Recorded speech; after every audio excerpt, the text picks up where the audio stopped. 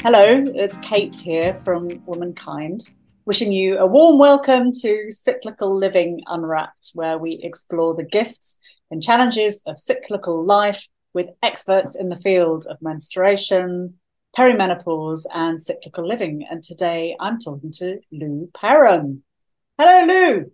Hi, Kate. Thank you so much for having me here. Oh, thank you for coming. And I'm gonna read your bio to you now.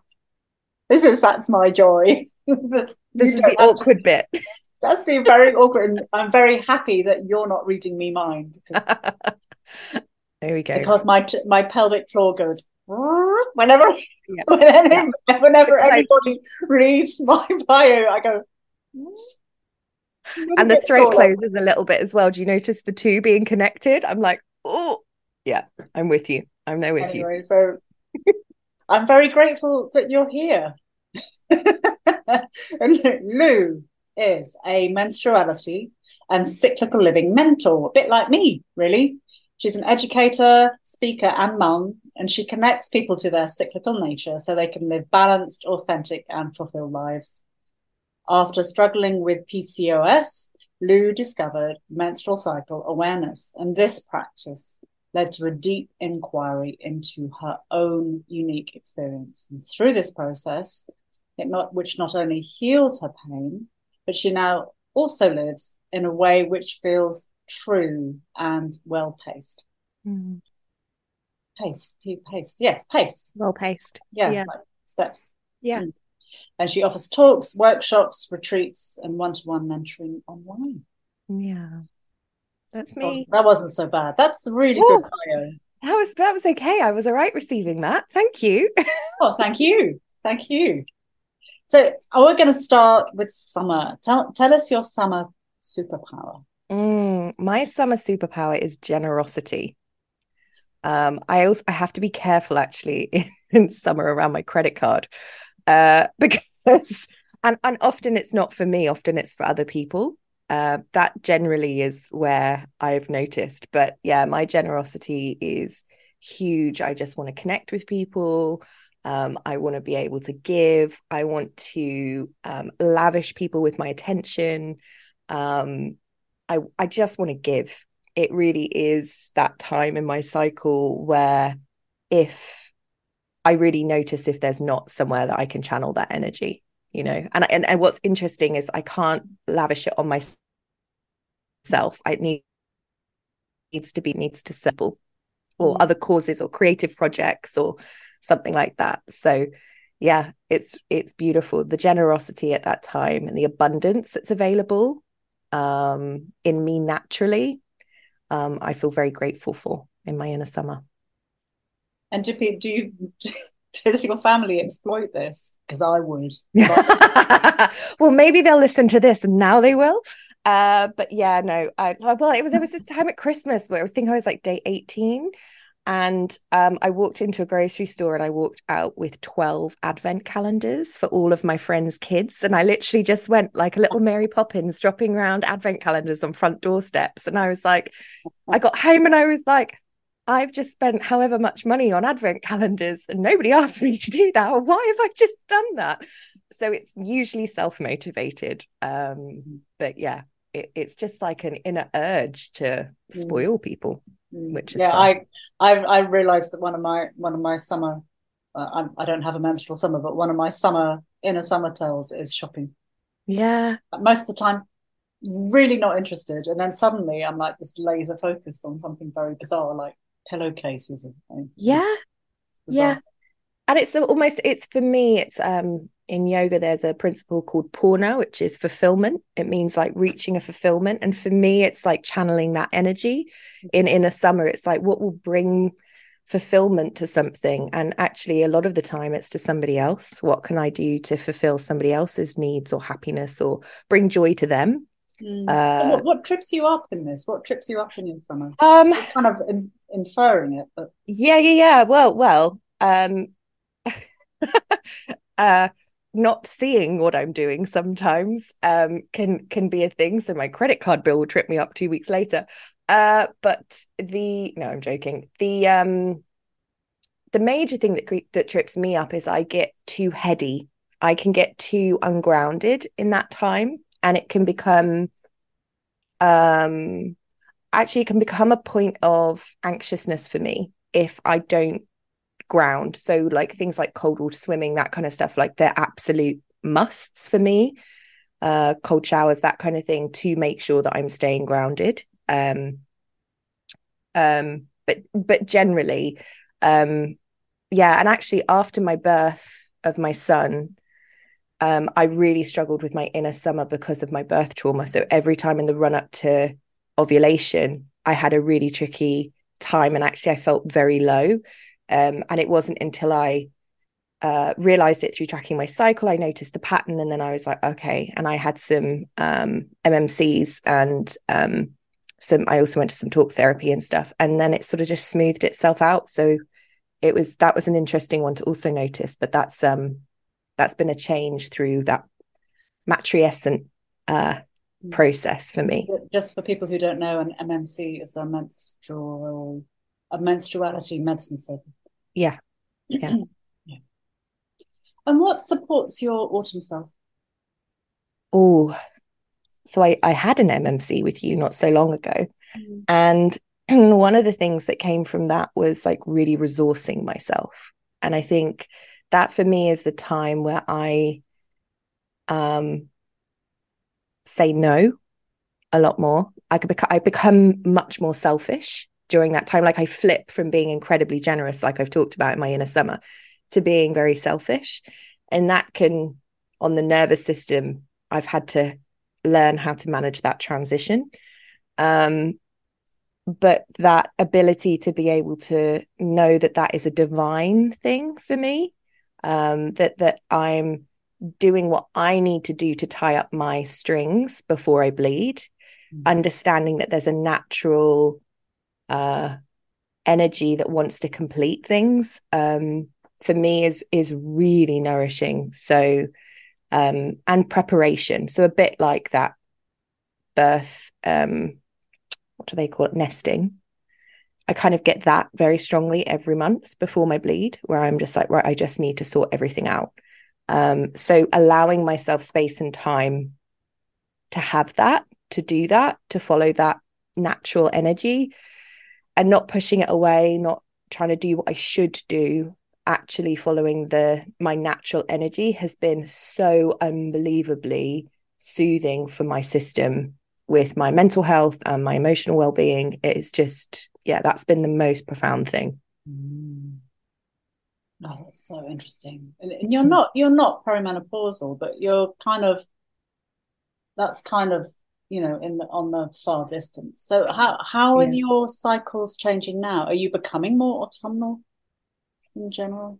Yeah, and again through that MMC, it was really interesting because I literally fell back into my inner autumn, like I was falling back into like a soft, like well those trampoline parks, and it was full of sponges, like literally falling backwards. Yeah, and I was so held in my inner autumn, and actually that felt really soothing for me. But I wasn't being asked of anything, and I wasn't being demanded of anything. And I was left alone in kind of this womb like space with fluid around me where I could swim and just be and float. And it was beautiful to experience. And because I had that through the MMC, I was like, oh, okay, this is something that's really deeply needed for me. So I'm kind of, because this is the thing, is I'm so grateful that I've got menstrual cycle awareness in the run up. So many women I know that haven't had this awareness. Like I have practiced MCA for menstrual cycle awareness for nearly 10 years. So the gift from that in me coming into perimenopause and then going through that process, I'm curious to, well, I'll never know because I know what I know. um but yeah, I feel like I am more resourced to be able to take care of myself. And also I have a plethora of people that I can lean into to ask, okay, this is happening. Because I still, like, I get restless legs in my inner autumn, I get hot flushes, I get sleepless nights. That stuff happens to different degrees on different months.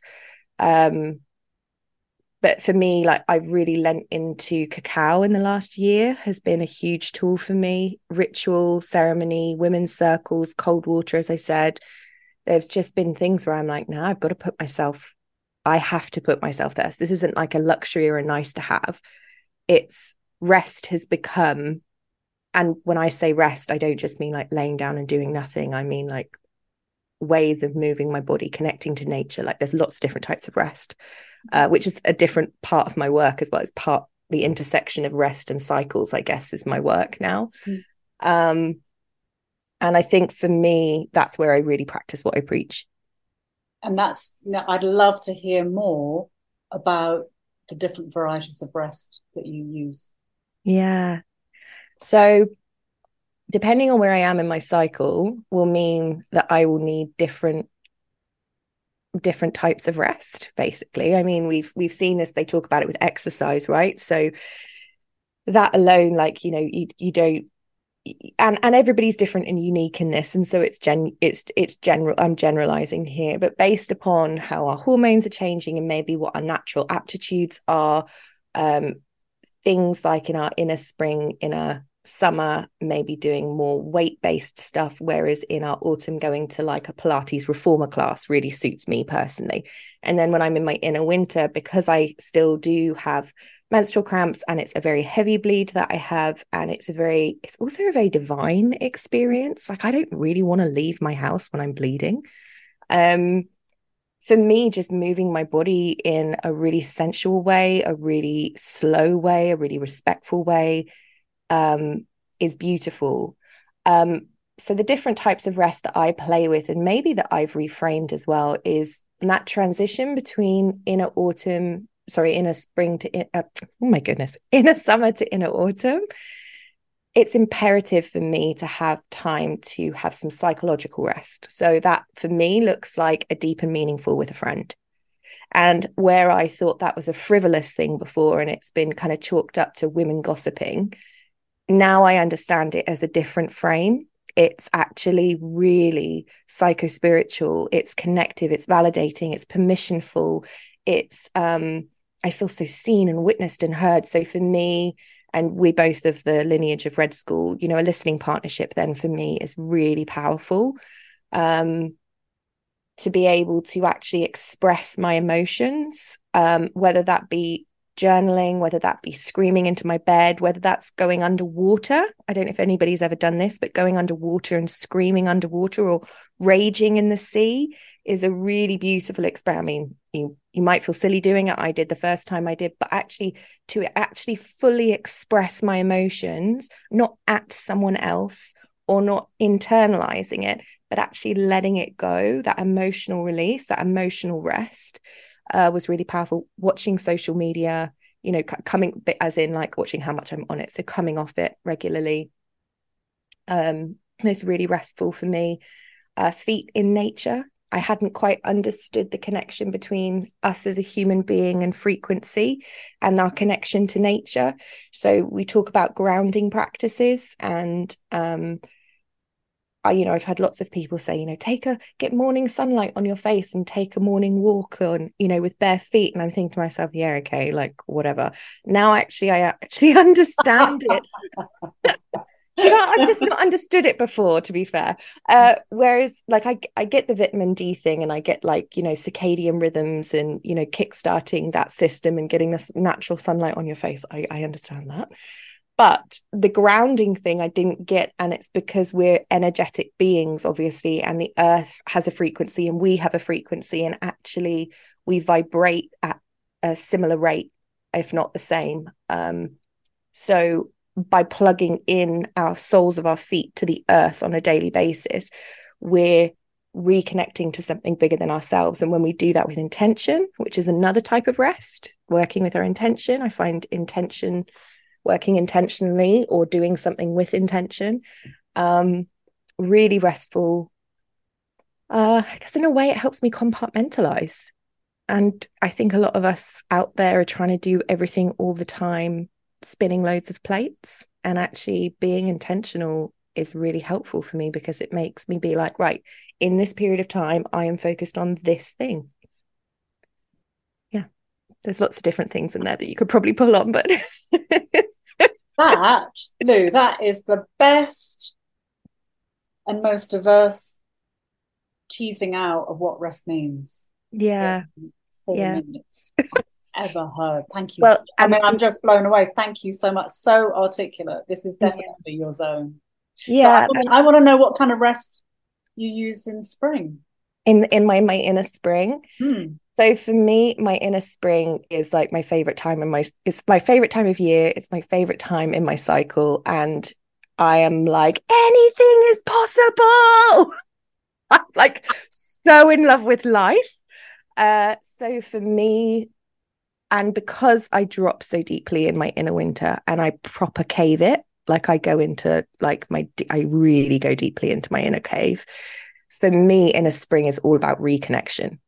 So it's it's about getting that first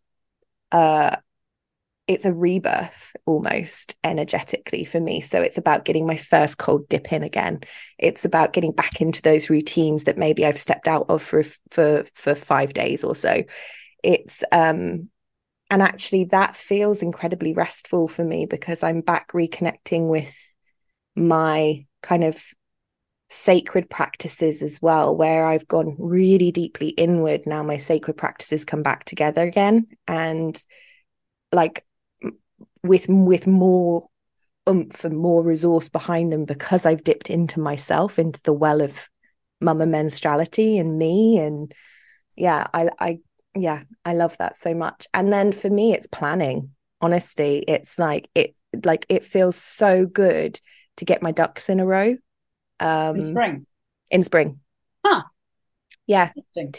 So I have a similar energy in spring and in autumn, but one is ascending and one is descending. Right. So the ascending energy in a spring, which is like, I want to see people. When can I see people?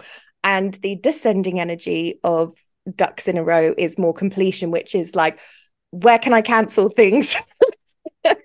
What do I need to complete? And both of those things feel really restorative and restful and nourishing for me to be able to go, because then at my points of presence in my inner summer, my inner winter, I'm organized.